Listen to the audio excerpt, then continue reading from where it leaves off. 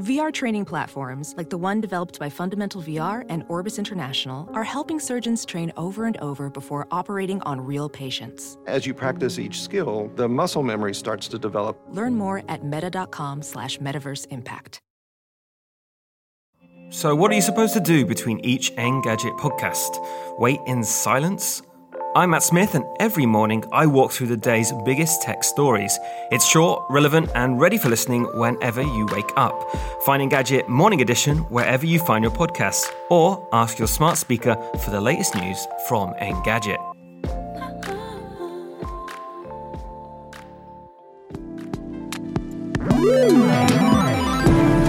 What's up, Internet, and welcome back to the Engadget Podcast. I'm Senior Editor Devendra Hardawar. Sherlyn is off this week, but I'm joined with Senior Writer Sam Rutherford. Hey, Sam. Hey, how you doing? Doing well. And Sam, I'm so jealous of all the fun things you've had time with over the past week. You have had some hands-on time with the ASUS ROG Ally.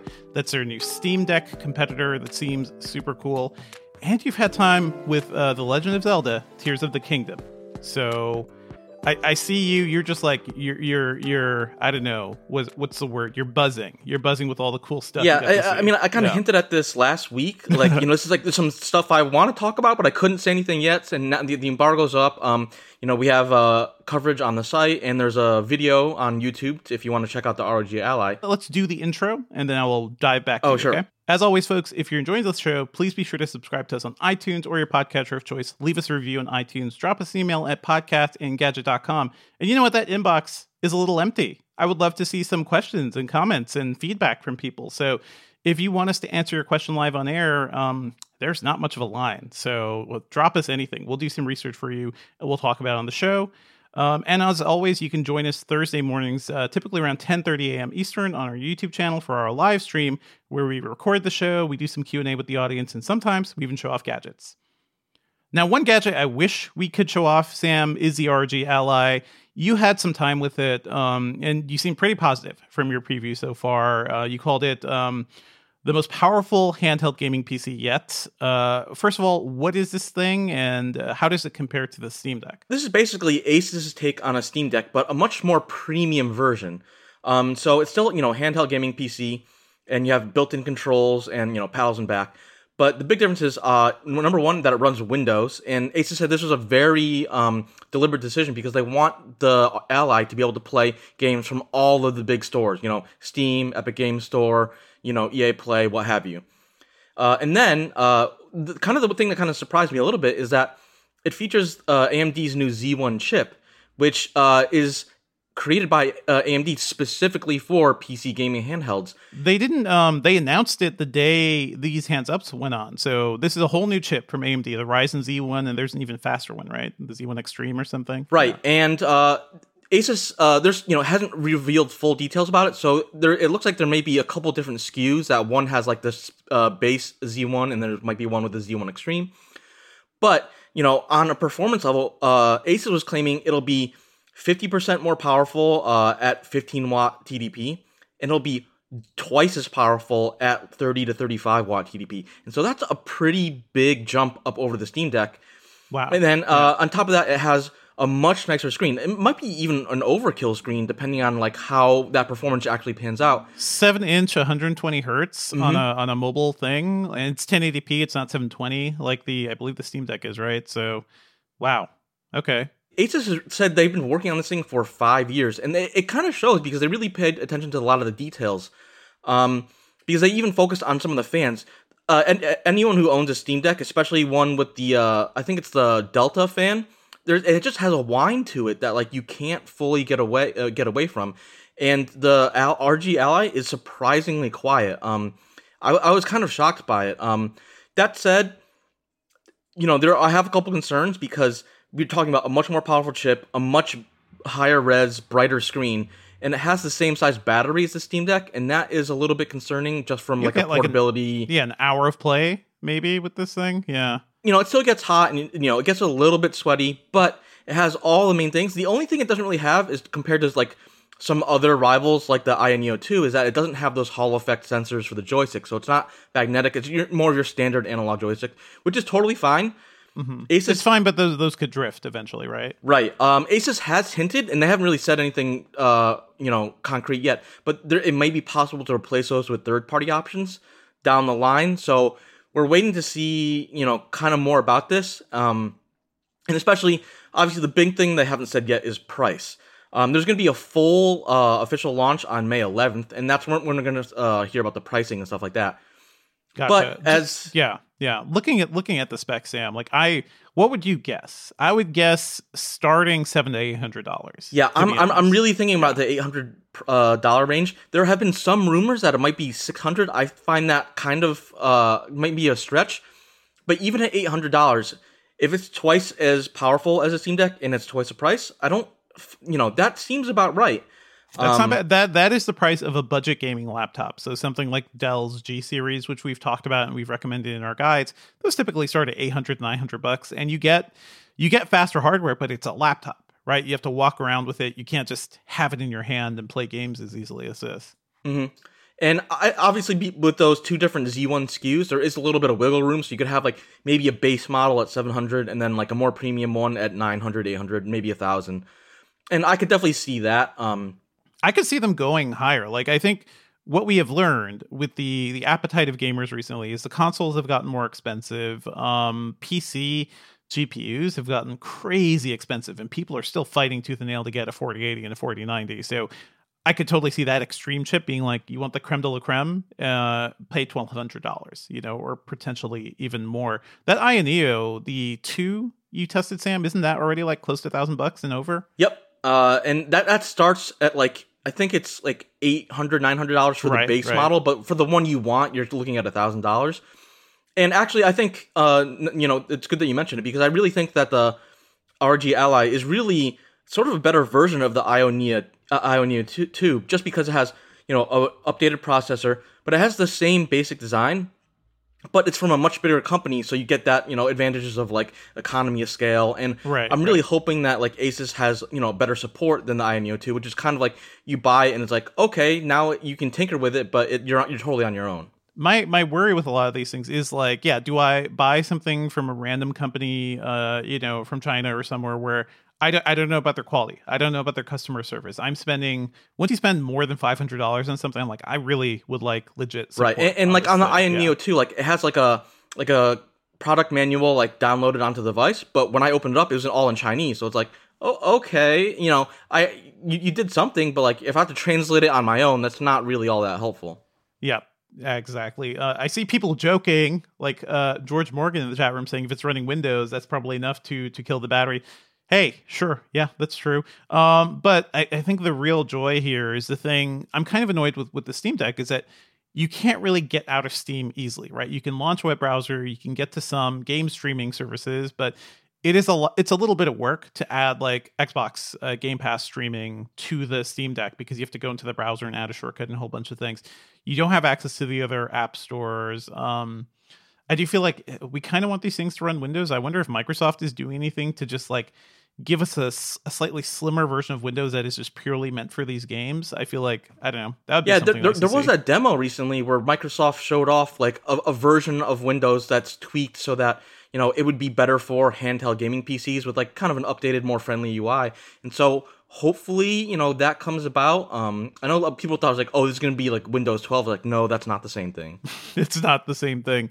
Another thing, we previewed, Dell had a weird concept device, the Alienware UFO. Project UFO, I think. Project UFO a couple of years ago.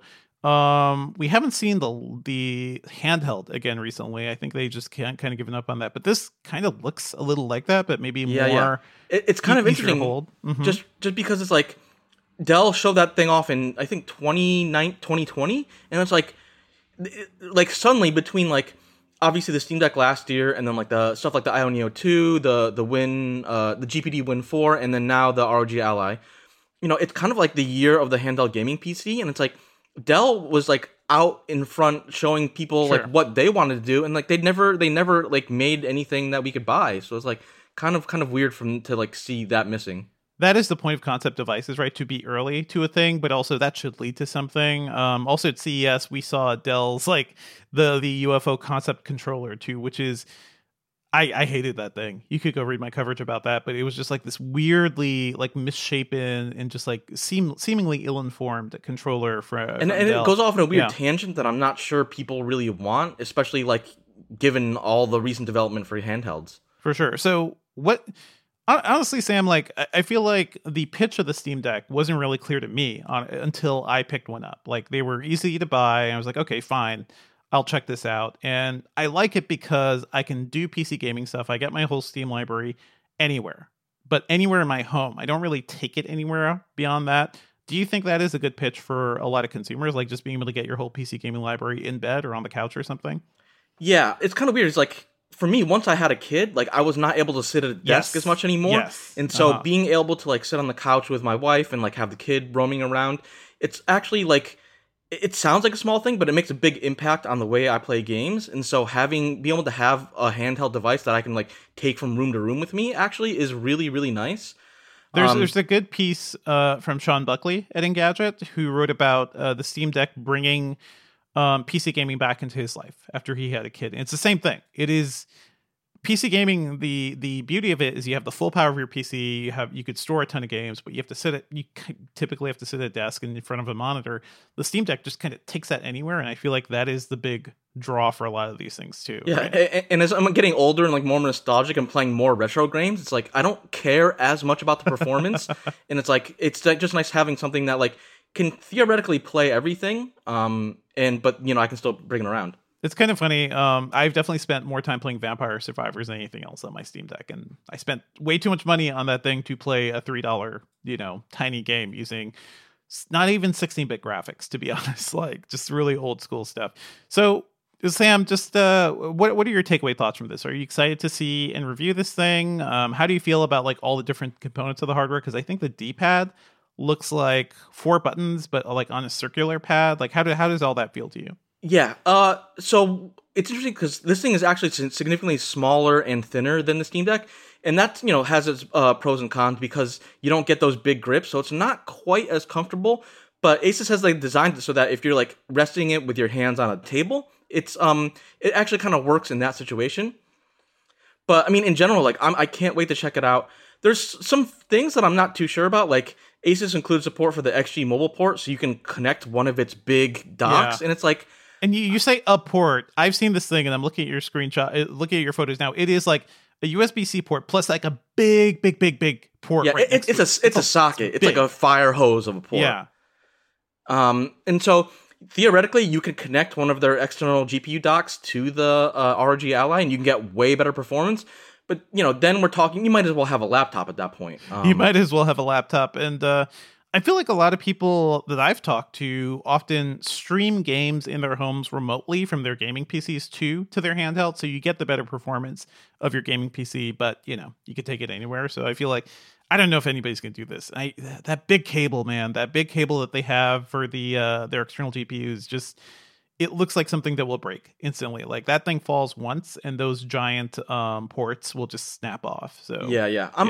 I'm kind of like curious to see if anyone's going to buy this and like buy this instead of like a laptop, and then like they just have like their home desktop setup, and then instead of having a box, like everything is powered by the ROG Ally. I'm curious to see if like how many people are going to do that, because theoretically it's possible. You could dock it, you could plug in monitors and something.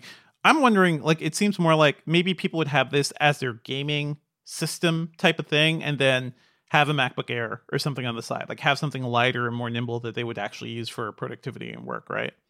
Yeah, totally. It's good that you mentioned the D-pad. I'm personally not a fan of the D-pad. I like a traditional cross-style D-pad, or even like the Sony's like arrow-shaped D-pads much better. But that said, the screen is such an improvement over the Steam Deck. I can't like... This is what I've wanted on a handheld like gaming PC for such a long time. I don't even really care about necessarily the 120 hertz, because like I'm not expecting that thing to be able to support 120 FPS on most games, especially more modern stuff. Maybe scale down Overwatch or something could hit. Yeah, or maybe there's a chance that like ASUS supports like black frame insertion, which will make things look a lot clearer, and then you still get the advantage of that 120 hertz, but you don't have to worry about pushing a full 120 FPS all the time. But I think, I really think this thing has a lot of potential. And, the Steam Deck is great because it's very affordable and it kind of runs everything. And it's like, for those who are tied into the Steam OS or Steam ecosystem, it's a great device for that. But, I think there's a lot of room in the ecosystem or in the marketplace for a more premium version of that, especially something that runs Windows. And so I'm really excited to check this thing out. Cool. And the official launch is May 11th, and we'll probably see a review sometime around then, right? Yep. Hopefully, sometime in May, but as soon as we get it in, we'll have it out for you. Cannot wait to see more of this. And also, speaking of gaming stuff, Sam, you spent time with The Legend of Zelda Tears of the Kingdom at a preview event. You guys can go read our coverage of that. I don't know if you have video, but you have a lot of pictures and things from that. Can you set the stage, by the way? Because I feel like people aren't always clear about like what a Nintendo event is like. And their preview events to me always feel very like orchestrated and very controlled in a very Apple-like way. What was it like going there? And, before you even got to the game, like just describe what you saw. Yeah. You're kind of spot on because like a lot of times Nintendo, like, they want people to experience the game in the way they want it to happen. It's very Disney too. It's very like, you're entering the Nintendo zone, and you have these great helpers to guide you. Yeah, and there is some hand holding, and I actually appreciate it. So, I went to an event space in New York City where they had a whole bunch of systems and TVs set up for demos, and I had about 75 minutes to 90 minutes or so to play with the game. But before I even got to touch it, they had like a 10 to 15 minute explainer about the new abilities, and that it was like a little bit frustrating, but then like once I was like learning about it, I really understood why they needed to do that, because especially Ultra Hand, it's a really in-depth mechanic. This game seems like a lot. There's a lot of stuff going on. Yeah. So Ultra Hand is basically Link's version of like a power glove, and it allows him to pick up items, kind of build them like Lego style, like smash them together, and you can create all sorts of vehicles and stuff like that. But it's also pretty in-depth because you can pick items up. You have to rotate them just right. You have to attach them just right. And then, like, if you attach it wrong, you have to, like, pick it up. And you can shake the controller to, like, unattach something. So there is, like, a lot of, like, mechanics that, like, I'm sure that you'll pick up more naturally as, like, you play the game. But, like, for someone going in with a demo, like, I have a certain amount of time to see this stuff, it would actually really help to have that demo. And then so after they ran through, like, the general explainer about stuff like that, they sent me in like a small, like kind of play world area where I was like running through a goblin camp, and then I had to go and traverse some of the Sky Islands. And so I'm really getting a chance to like test out a lot of the new abilities. And so the four main ones are Ascend, Recall, Fuse, and Ultra Hand. And Ascend is pretty basic. It just lets you swim through solid objects, but you can only swim upwards, and it has to be through a ceiling. So it doesn't work if you're just running around outside, but if you're in a cave, it works, or if you're in a building, it works. I'm very confused by that in particular. It almost seems like people we see on YouTube, like people love to like stress the mechanics and the physics of the original game, of Breath of the Wild, and it almost seems like, man, people are clipping through things. People are clipping through, It's almost like a dev tool that they made real. But I think there's because Tears of the Kingdom has the same basic map as Breath of the Wild, except there are, they've altered a lot of the places just due to time and location for the story, but there's also a ton of new Sky Islands, and so Ascend is really, like, kind of a simple tool to help you gain elevation, which you really need to be able to get to those different Sky Islands. Mm-hmm. Rather than, like, using your stamina meter and slowly, like, climbing up a mountain or something. Yeah. Does Ascend use stamina? Like, is there a limit to, like, how far and how long you can go? It was hard to tell from the gameplay demo that, if stamina was actually tied to it. I'm not sure, actually. Okay, gotcha.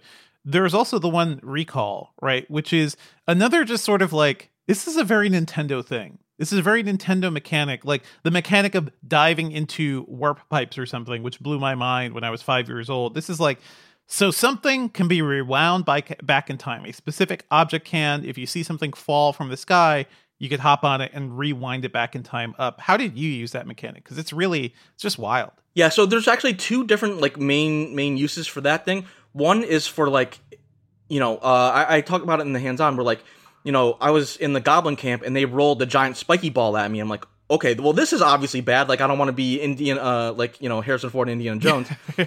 So, but in that situation, you can use recall and you can send the spiky ball back where it came from, which is just like, okay, I'm going to go bowling for goblins now. And so you just like, you see them just like, the ball hits and they just go flying everywhere, and it's awesome.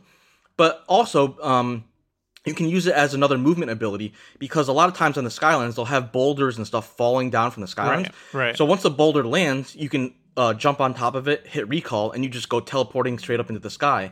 And it's actually, like, it's really interesting how it has that kind of duality to it, because, you know, you kind of think it's like, oh man, and then it just gets you thinking about, like, all the different ways you can use it.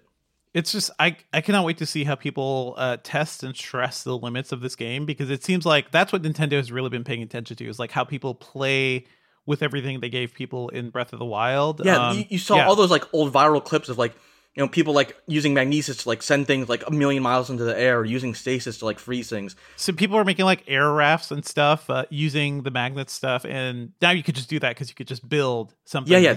I have to imagine Nintendo saw what people were doing in Breath of the Wild and be like, let's support that, like foster that, and give them even more tools to like, you know, really reinforce that sandbox nature of the game. Which kind of brings us to the next two abilities, which I think are the most fun, and everyone's going to be talking about these, which is Fuse or Fusion and Ultra Hand. So Fusion lets you combine pretty much any two items. So like you can even do like food items, but like all sorts of stuff like fronds, leaves, crystals, bombs, like all the sorts of stuff that like enemies drop when they die, with any one of your weapons. And so like right after I killed the goblins with the spiky ball, they dropped some of their horns, and I refused that to a stick and made a spear. And I was like, this is awesome, because not only do I have a ton of reach, but like depending on like the strength of the goblin you killed, the spear will be stronger. And also, like before in Breath of the Wild, like you would collect a lot of the things, like goblin things and other objects, but you sell it maybe you use it for a recipe. Didn't really have it like a lot of reason to use it. That's really interesting. I wonder what the like matrix of building things looks like, because it sounds like when they started talking about it, it sounded like you could basically put any two items together, and they have come up with a way to use them. Right, and so it's important to like mention that it's only one item with one other item. You can't like make an item and then add another item to that, and then add another item. So there is a limit, but like even like with what they have now, it's like it just feels crazy. Like you can fuse like one of the eyeballs that the bats drop, and then you can make a homing arrow if you attach that to your bow. That's pure Nintendo logic. You have an eye, you have an arrow, stick it and see what happens. Yeah, and then like I put a bomb on my shield, and then I was using my shield to deflect things, and then like some enemy came up and hit me, and then exploded. I didn't take any damage, but they got the full force of the bomb in their face, and it's like, oh, this is awesome. It's putting like dynamite to the front of your shield, basically. That's fun. and there's like all sorts of wacky, silly combinations. Like I made like a giant like fan on the end of a stick, and I was just like beating people with like the wind, not even with the fan itself. And it's like, okay, this is unbelievably silly, but like I'm totally here for it. How did the game look? Because I feel like another controversy right now is that the Switch is getting old. The Switch is pretty old, because both Sony and Microsoft are on their next generation of hardware. The Switch is running old, like very old NVIDIA Tegra hardware. Did it feel good to you? You know? I mean, it feels responsive, but it looks more or less the same as the previous. There's, been a couple like aesthetic tweaks for the new game, but it's pretty much the same, Breath of the Wild graphics that you know and love. And, in some respects, it's a little disappointing, but like I get it, not only because the limitations of the Switch, but I think the Breath of the Wild style has aged pretty well, and so it still looks good today because they took a more, artistic approach to it instead of like, let's do a hyper-realistic, like Call of Duty style graphics. Gotcha. Well, any major takeaways, Sam? Like, I think we're all excited for this. I cannot wait to get my hands on this game. You're not reviewing it, right? I'm sorry. No, because it comes out the same day as like pretty much Google I/O. So someone else on staff is going to be reviewing it. So pay attention to that. We will have all your coverage for you. But just like I really, really like how they're diving into that sandbox nature of the game. And like Ultra Hand, I spent 10 minutes building this like war wagon with flamethrowers on front and like, all that stuff.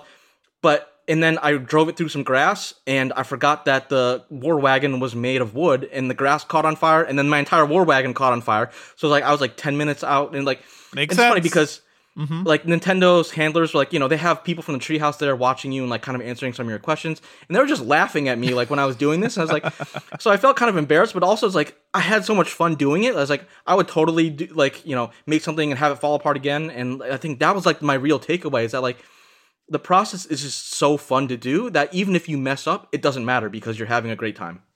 I really wonder like the scale and size of things that people are going to be building, and how people just like basically hack through the rules of the game, because we've already seen with Breath of the Wild, like people will just come in, like jump off from the introduction area and go straight to fighting Ganon or something. And there are ways to do it. So like and like I got a chance to like make a plane, like kind of glide that around the skies. But like I'm thinking about people are gonna make helicopters and like straight up like aircraft carriers and like airships. It's gonna be wild. It's wild. Another feature I saw people talk about, I forget if you wrote about this, but there is a thing you could just like drop, right? Like a tablet you can drop to a space and go back to it. So that also really opens up the thing of like, okay, I'm going to drop this tablet here on an island. I'm going to try to make it to another one. And if I fail, I can still recall myself back to that. That was super important, just because like you're always at risk of falling off one of those sky islands. And you like, even though it is fun to like, remake your vehicles and stuff, sometimes you don't want to like waste 20 minutes getting back to the thing. So if you fall off, you can just teleport right back, and that's super convenient. It's a really nice quality of life feature that they're adding for this game. That's super cool. Has Nintendo done anything for people who are afraid of heights? Because one thing we talked about, or we noticed with the Horizon DLC, is that there is a thing for people who are afraid of being underwater, and like that is potential fear for them. This game seems like it will tap into a lot of our concerns about going really, really high up and falling all the way down, because all of that is just game world now, right? Yeah, I mean, the nice thing is that you have your glider like available to you all the time. So if you ever fall off, you can just press a button and suddenly you're like gliding around. And so I didn't really have that fear. It was more of just like I'm flying this like wackadoodle creation and I'm like completely out of control. I'm trying to like jump to the Sky Island and I'm like, don't know if I'm gonna make it. That was my fear. It's like constantly like a lot of times I was like feeling out of control in like a fun way. That's super cool. I can imagine this mechanic eventually in some sort of VR game. Like to me, that would be the really cool thing of just like jumping from island to island in true platforming in VR. And then you definitely need some sort of like height awareness for people. But yeah, anything else you want to add about Zelda, Sam? The one thing I should mention is that they didn't talk about the story at all, because I wasn't part of the demo. But even just based on like some of the previous gameplay stuff and teasers that they've talked about, it's nice having Ganon be more of an active antagonist. And so I'm looking forward to that in terms of like how that will eventually like tie into to the story. For sure. I'm more interested in like how, first of all, it is direct sequel to Breath of the Wild, so we're going to see how that works. But I kind of want to see how this all ties into the broader Zelda mythology, because like getting the timeline together and seeing it all laid out is kind of fun. Wind Waker is like a potentially post-apocalyptic future where the world has flooded and everything has happened long before. Man, all the Zelda talk. I know there are Wind Waker. There are ways to play Wind Waker on your PC in very, very high resolutions. I kind of want to do that right now. Yeah. Yeah. And the other thing that I like thought about is like, even for Nintendo, like obviously Nintendo has made a ton of great games throughout the years, but like trying to make a follow-up to the Breath of the Wild seems really hard. And like, I'm almost wondering if it's going to be like a Majora's Mask situation where, that was pretty much a direct follow-up to Ocarina of Time. And it was really divisive for a couple different reasons. And so I'm curious to see what the kind of reception is to Tears of the Kingdom. Are people going to love it in the same way that they love Breath of the Wild, or is it going to be a little bit more divisive like Majora's Mask was? Gotcha. All right. Thank you, Sam. Where can people find your work online these days? You can always hit me up on social media at Sam Rutherford on Twitter, and as always on Engadget.com.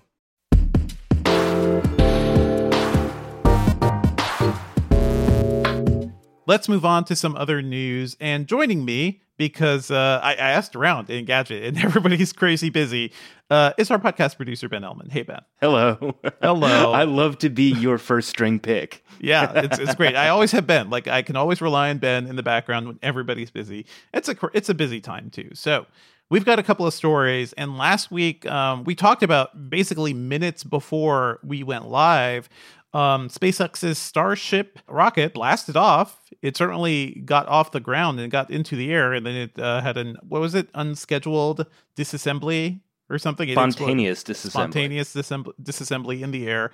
It exploded SpaceX people were clapping when that happened, and the optics of that were all just very weird. And I saw a lot of like space reporters say, pointing out like, yes, this looks bad. This does look bad.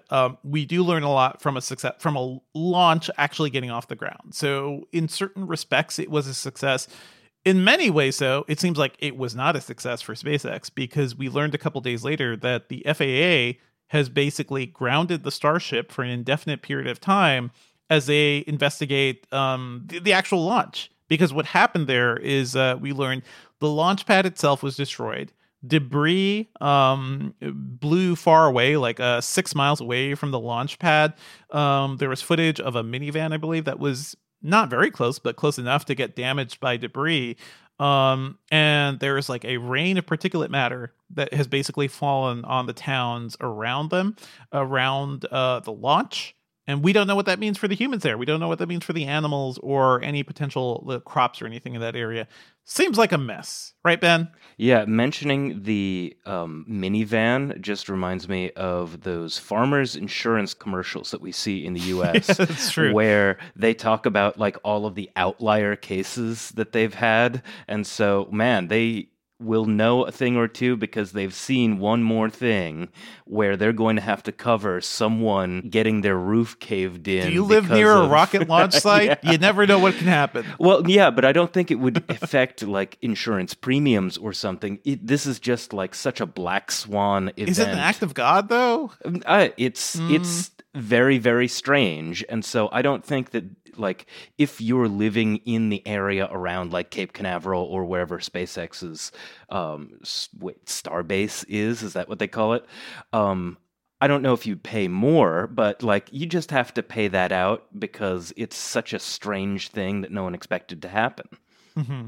Gotcha. Another thing that I think people are pointing out is this thing launched without flame trenches, which is something that would like direct the force of the actual launch away from the launch pad. And this is a big, big rocket. So this is a ton of force. This is something we've never launched anything this big before. People are pointing to tweets from Elon Musk. What was it last year? Just saying, what if we don't have flame trenches on the Starship? Yeah, I was reading about this last night. And so, like, I saw a little bit of, like, claptrap, like, unconfirmed reports that engineers at SpaceX may have said that we need flame trenches.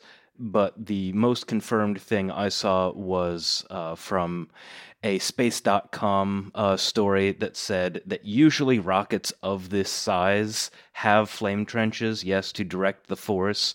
And we have to really focus on how powerful this rocket is. One, it's the tallest thing that has ever been even attempted to launch to space. And two, it's twice the power of the thrust that powered the moon missions. So this is just like a ridiculous amount of force. And the idea that you weren't going to use flame trenches or can you confirm this for me? Like Elon said something about like a big like piece of metal or something that was water cooled and it was like going to dampen the force or something. He was saying he was responding to Eric Berger at SciGuy Space on Twitter. Here's the Elon tweet. He said, 3 months ago, we started building a massive water-cooled steel plate to go under the launch mount. It wasn't ready in time, and we wrongly thought, based on static fire data, that happened back in February, that Fondag would make it through one launch. Looks like we can be ready to launch again in 1 to 2 months. I don't know about that. I don't know about that, thanks to the FAA. So clarification there, Fondag is like a very specific kind of concrete that should be able to like withstand the force of a huge rocket launch like this. But if you've seen any of the pictures of what the launch pad looks like after this launch, just cratered. It's you see like rebar and it really looks like an explosion went off because it did. It did. We will be following this, of course, because Starship is a really interesting project, as much as I don't like talking about Elon Musk and his stupid decisions lately. But, you know, this thing, the idea is to bring cargo to the moon, bring people to the moon more easily, and eventually, like, use the same technology to get to Mars. And maybe, I don't know. I can't get excited about any of this anymore, which is that's how much, like, Elon has kind of, like, his reputation has just kind of soured me on a lot of the things he's building. So that's a shame. In other news, UK regulators announced that they're blocking Microsoft's Activision Blizzard merger over cloud gaming concerns. And this came from the UK's antitrust regulator, the Competition and Markets Authority, the CMA, which is notable because the CMA is also the regulator that blocked the NVIDIA and ARM acquisition last year. And that was a major failure. That was a major failure for NVIDIA because, our ARM and having ARM's technology would have been a good way for NVIDIA to like be better at low power chips and just to have a lot more technology there. We don't know what's going to be going on with this because Microsoft can still appeal this decision. So this is not done. I believe Microsoft left a comment. Let me see here. There's a statement from Brad Smith, Vice Chair and President at Microsoft. We remain fully committed to this acquisition and will appeal. The CMA's decision rejects a pragmatic path to address competition concerns and discourages technology innovation and investment in the UK. I don't know if pointing to cloud gaming is the thing to really stop this merger. Have you dabbled at all with this stuff, Ben? No, but as I was getting prepared for this section, I saw that like Microsoft would have a market share between 60 and 70%. Seems like a monopoly to me. Not a lawyer, but seems like a monopoly just from a layman's point of view. I mean, and that's purely based on the success of Game Pass and how many subscribers Game Pass has. I don't know if we have the numbers of like how people would actually, how many people are actually using cloud gaming on Game Pass. I don't know if we can directly compare it to NVIDIA's GeForce Now service and others. I would just guess like, sure, it is the biggest. But what is that portion of customers? Like how many people is this actually affecting? I don't quite know. So this is still all up in the air again. I believe there's a date in July. If this deal doesn't actually go through, that Microsoft has to pay Activision quite a bit of money, and who knows how long this whole appeal process will take. So we'll be keeping an eye on this. Yep. Yeah, and the really frustrating thing about this is like it seems like you have two kind of weird options. The first option is like a near monopoly where everything works pretty smoothly, but you might end up not being able to play games on this thing or that thing, or like Microsoft could arbitrarily take something exclusive and gamers would not be able to appeal very well. But on the other hand, maybe 15 or so years ago, you had a lot more variety in terms of where you could get your games, but things were kind of janky. Do you want a situation where like one company really rules but could arbitrarily take your games away from you? Or do you want to use like 3 or 4 different platforms that are each a little bit janky in their own ways? I mean, that is ultimately it. I feel like the seamlessness of technology that we all want, there's often a cost to it.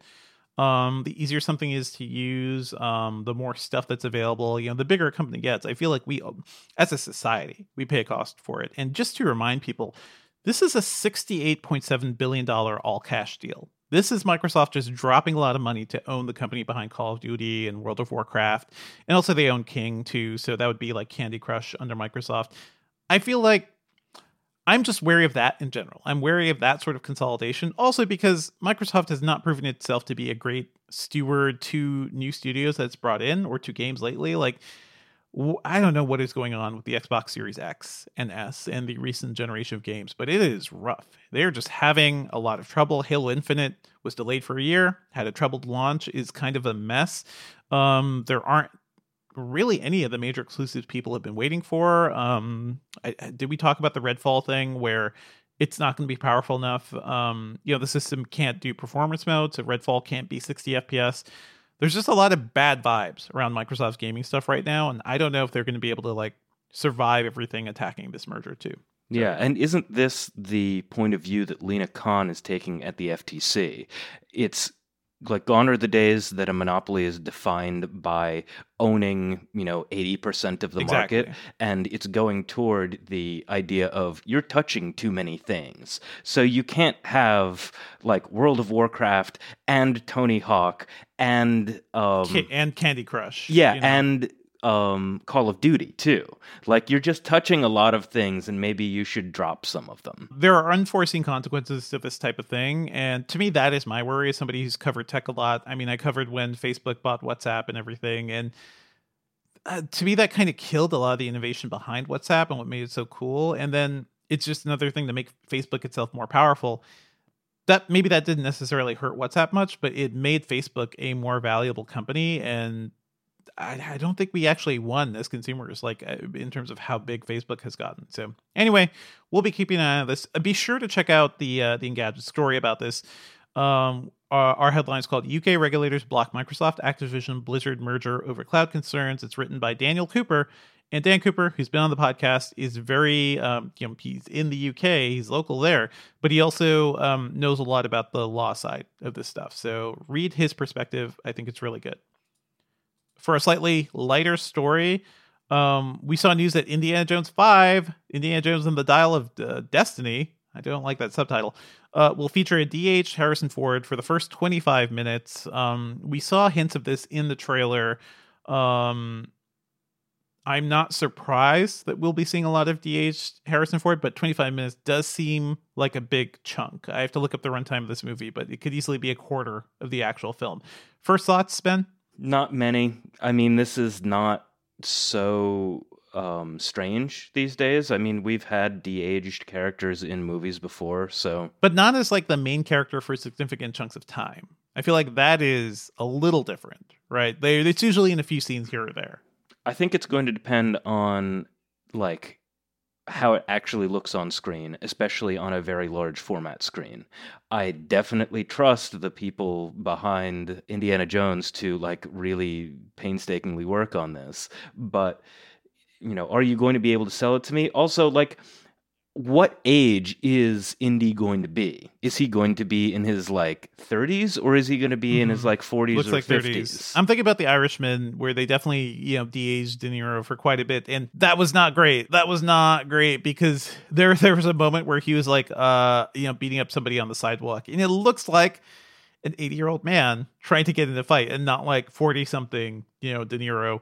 The quotes here, James Mangold, the director, who I love, and I think this movie, I think it really has a shot at actually being good, because James Mangold doesn't make bad movies, like straight up. So Mangold, Hari in the chat says, yeah. What was that Will Smith movie again? That was Gemini Man, yeah, which Gemini also had, Man. yeah, that had a big de-aged Was character. that de-aged and then also like extremely high FPS? It was all those. It was also a CG recreation of Will Smith. So I don't think it was the same thing. Like, I don't think it was like straight up de-aging tech the way this is. But, I talked to Ang Lee about this, and like he said that character is just all CG. Like, that face is CG manipulated, not necessarily going through like an AI generated de-aging tech.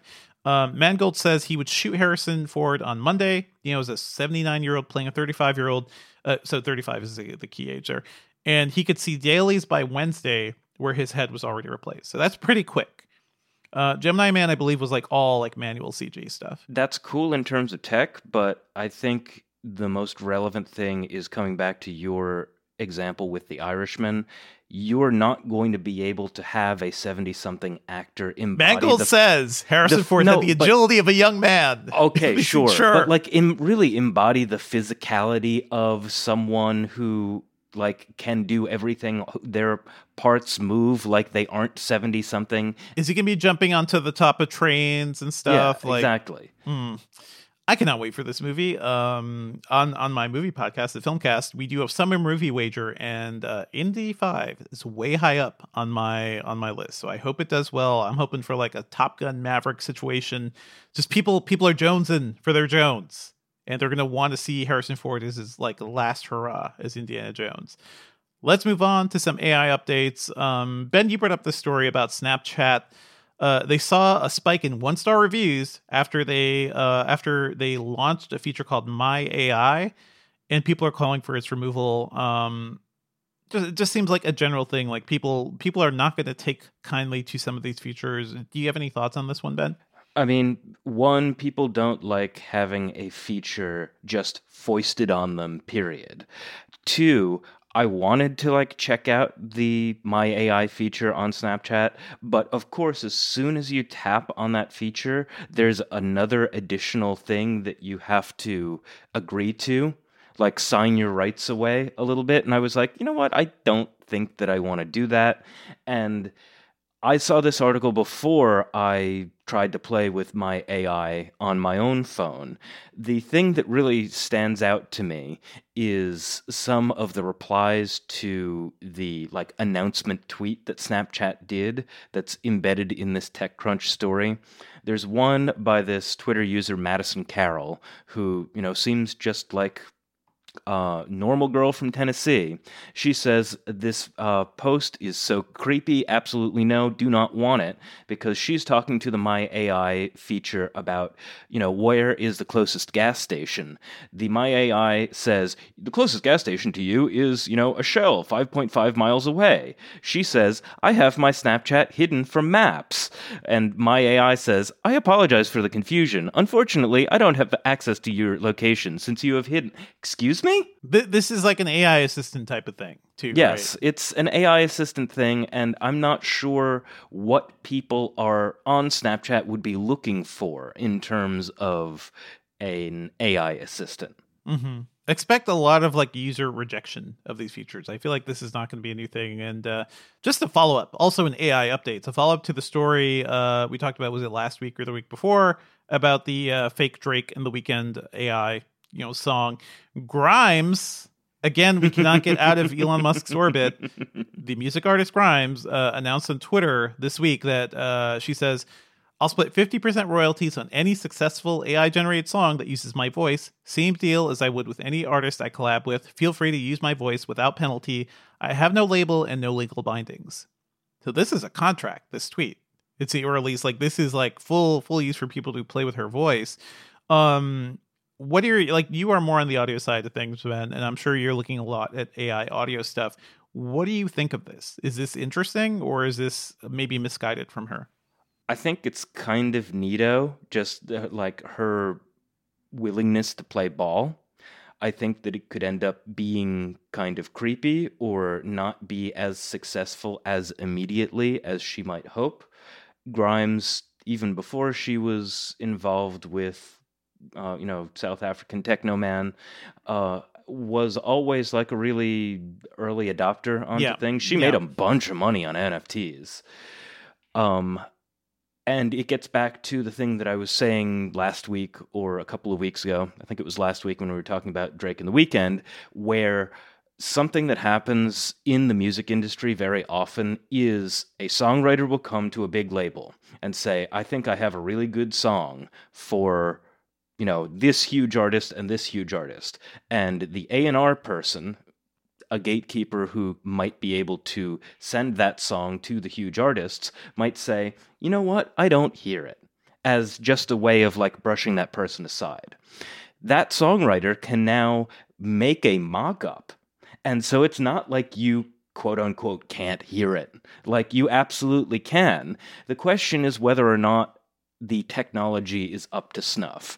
Because Heart on My Sleeve, the Drake and Weeknd AI track, sounds notably good.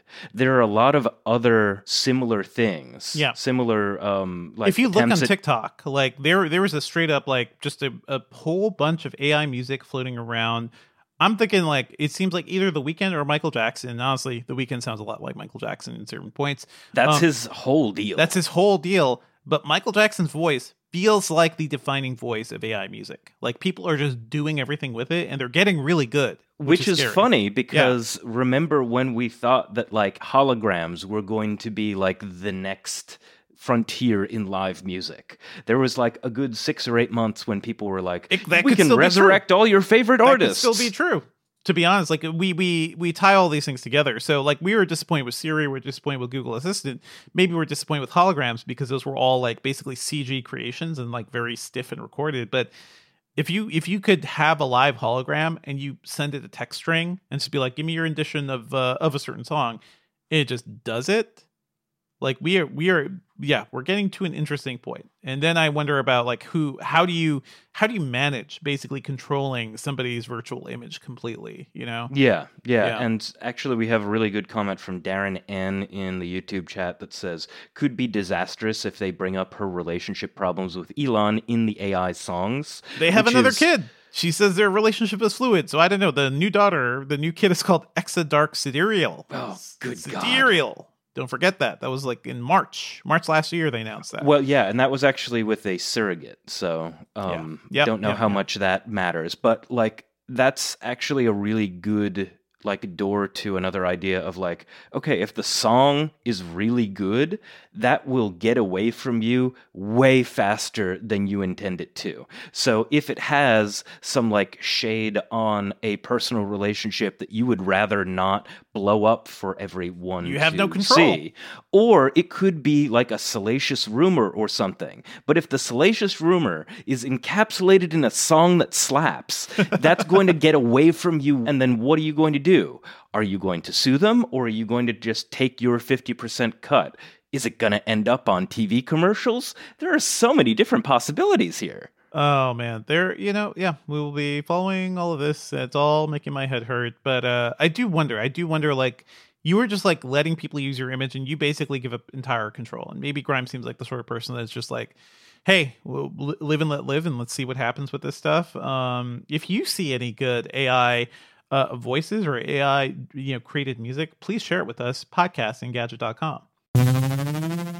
Let's move on to what we're working on. I've been talking about the Razer Blade 16 for the past couple of weeks, and my review of that is going up either today or tomorrow, sometime this week. And I just talked about it with Sam last week. I like it more than he liked the Blade 18, mainly because it has this cool dual mode display. And I just want to correct something I said last week too. I said the display was 1440p and 1080. It's actually 4K and 1080. I was thinking of something else entirely. There is a separate 1440p model of the Blade 16, but it doesn't do any dual mode stuff. I did a bunch of gaming on this thing. It is really cool to have a computer that basically has a 4K screen that runs natively, and then you reboot it, and ASUS has this technology where that can turn that 4K panel effectively into a 1080p panel. So it's 4K by default, but when you go into 1080p mode, it basically acts and looks as clear as a 1080p panel, and that goes up to 240 hertz as 1080p. In 4K, it's 120 hertz. It's really cool tech. I think some gamers will be into it, but it is just so expensive. It is $3,300 if you want this dual mode technology, and that's $3,300 with an RTX 4070. And that is just way too much money for a 4070 series laptop. So very cool experiment. Maybe for some people, they will want to experiment with this sort of thing, especially if they have the money. But if you're listening to this and you want a good deal, please look at any of our other like laptop reviews. Like look at the Asus Zephyrus G14 or something, which is a 1440p laptop and is easily going to be $1,000 less than the dual mode version of this. So it's cool, but not cool enough. And I think most people would be better off with the Blade 15. Check out my review, and the video is going to be going up soon. And let's move on to pop culture picks. Ben, I didn't ask you, but is there anything you want to shout out before I talk about my thing? Why don't you go first? Yeah. I will talk about my thing that I've been addicted to lately, and that is the new Netflix series, The Diplomat. And this show rules. This show rules if you like The West Wing, if you like Homeland, if you like good banter and really strongly written characters. It's created by Deborah Kahn, who worked on both of those shows, by the way.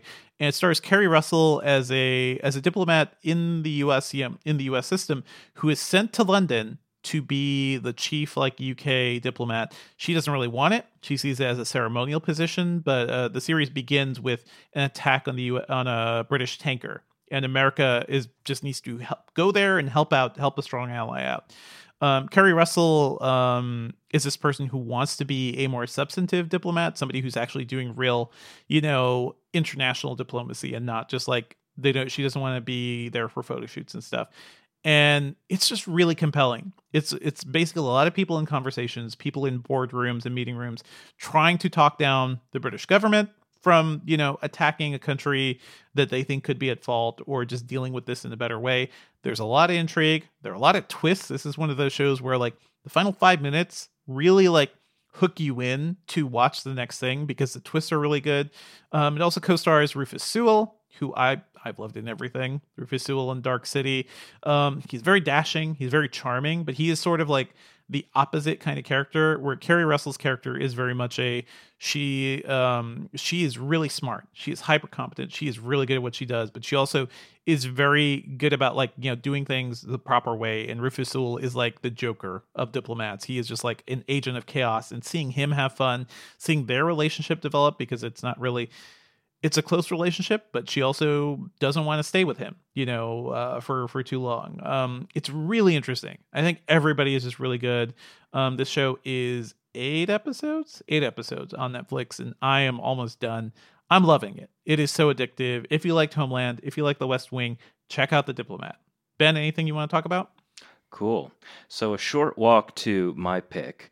Last week, I was in Manhattan visiting a friend. Usually don't go to Manhattan during the week, but I just wanted to see my friend's new apartment that he bought, and we talked about radio stuff. And so here I was, like, in Manhattan by myself, kind of hungry. The dream. Don't usually have dinner alone, but I knew that I wanted to go to like this one bar that a few friends and I had gone to in the past, and I don't know, see if I could strike up a conversation with someone I didn't know.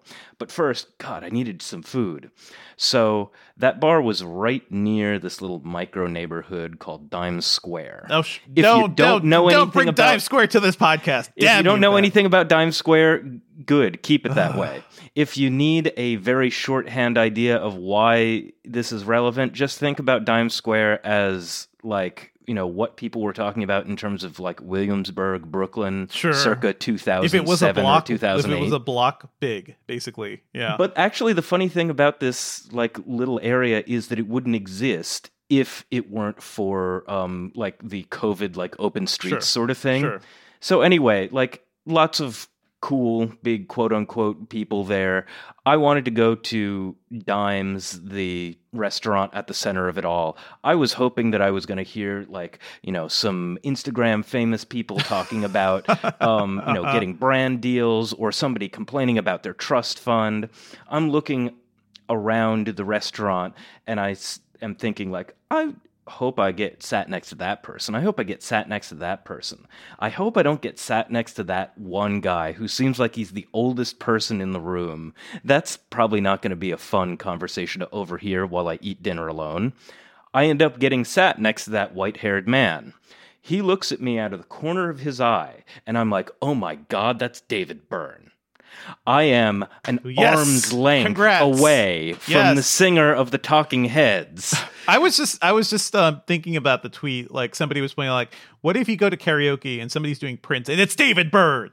And there's video of that going out. Yeah, that video resurfaced recently, and it's really funny that it happened just around now. Did you say anything to Mr. David Byrne? No, I didn't say anything to Mr. David Byrne because that is violating the rules of New York City. You have to let him engage. You have to let him open up first. But also, like, just let people be normal people. There are so many people in close quarters in New York City. What was David Byrne eating? What was the scenario, Ben?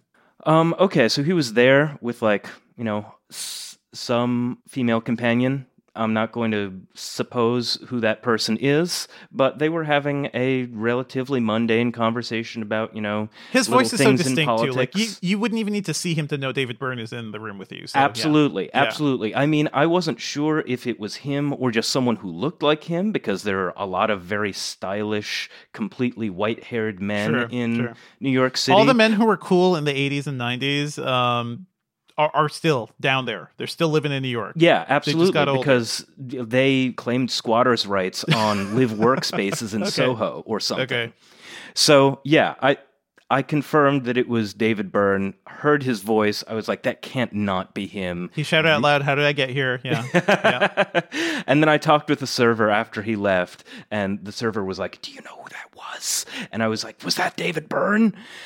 So this is actually a long way of getting to mentioning that just yesterday, this would be Wednesday, April 26th, I do work on a bunch of different podcasts. One of the podcasts I work on is a like beauty industry thing. We did an interview with the founders of Good Die Young.